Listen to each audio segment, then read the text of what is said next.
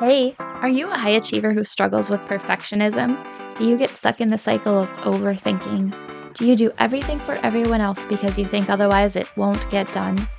Do you feel like you should come with a disclaimer? Hi, I'm anxious. Hey, I'm Katie. Full disclosure, I'm not a therapist, doctor, or mental health professional. I'm just a career mama who also struggles with anxiety. For me, anxiety reared its head at the most inconvenient times when I wanted to be present with my family, at those high pressure business meetings, when I was laying in bed awake at night worrying instead of sleeping. I just wanted to relax and be able to have fun, and I know that you do too. What if you found tools to manage your anxiety? What if you knew how to enjoy life even though you are anxious? Look, it's time to put down that third cup of coffee and swap it for some lemon water. We're going to get control over anxiety so it can stop controlling you. Let's go, girl. Well, hello, my friend. Thanks for being here with me today. I know your time is precious, and the fact that you've chosen to spend some of it listening to this podcast means so much to me, really. So thank you. I am sitting in my home office and I am just like so warm and squishy inside right now. I have to tell you about this little gift that my son made me. Um, Sometimes my family will come to the door of my home office and not realize that I'm recording the podcast and interrupt me, and it kind of makes me cranky.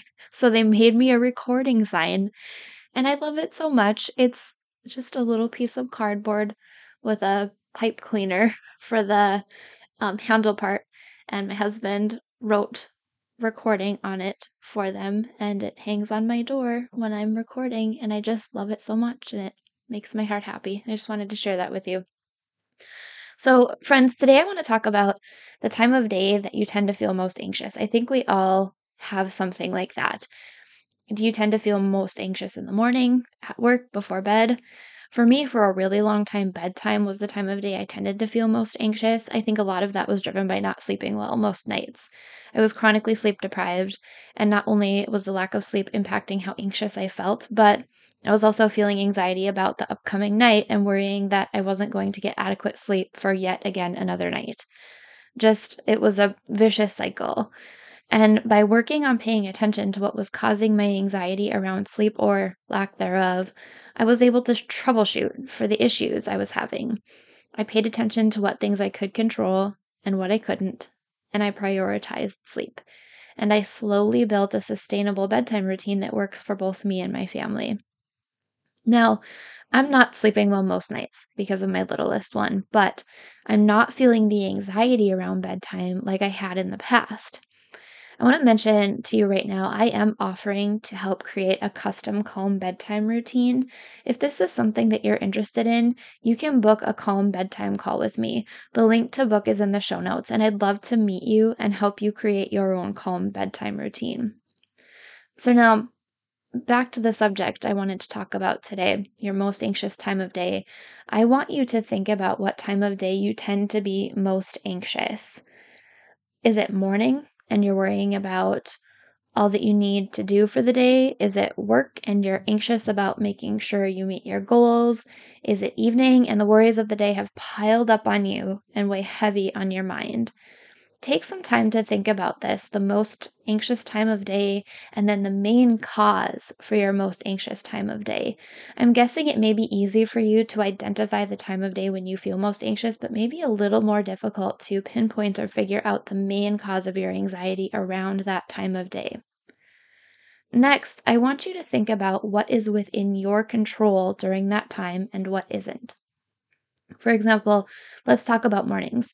Let's say that you're anxious because you're always worried about getting ready and out the door and to work on time. Maybe you can't control what time you start work for the day if you want to keep your current job or commitment to your job, that is. But maybe you can control what you do when you start your workday. So instead of booking yourself with a meeting first thing in the morning, you instead schedule time for you to get a coffee and check your messages. So you have some time to ease into your day without having to jump right into a meeting. Or let's talk about another example about feeling anxious at work. If work is the time of day you tend to be most anxious and you find your anxiety is primarily driven by whether you reach your goals, Perhaps your goals are within your control. Maybe you set them yourself, and you could change them just slightly so they're more realistic, perhaps, and then you can relax a little bit about reaching them. So let's recap. Think about what time of day you tend to feel most anxious.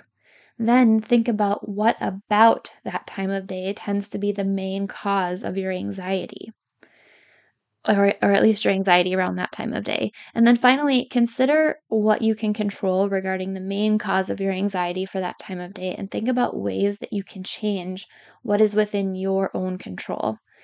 If you'd like, come join my free Facebook group to share about how you're changing what's within your control around your most anxious time of day. I hope that you sharing will inspire others to make a positive change for themselves too. The link to the group is in the show notes, and I'd love to meet you there. Thanks for being here today with me, sweet friend. I look forward to talking with you next week. Hey friend, thanks for being here.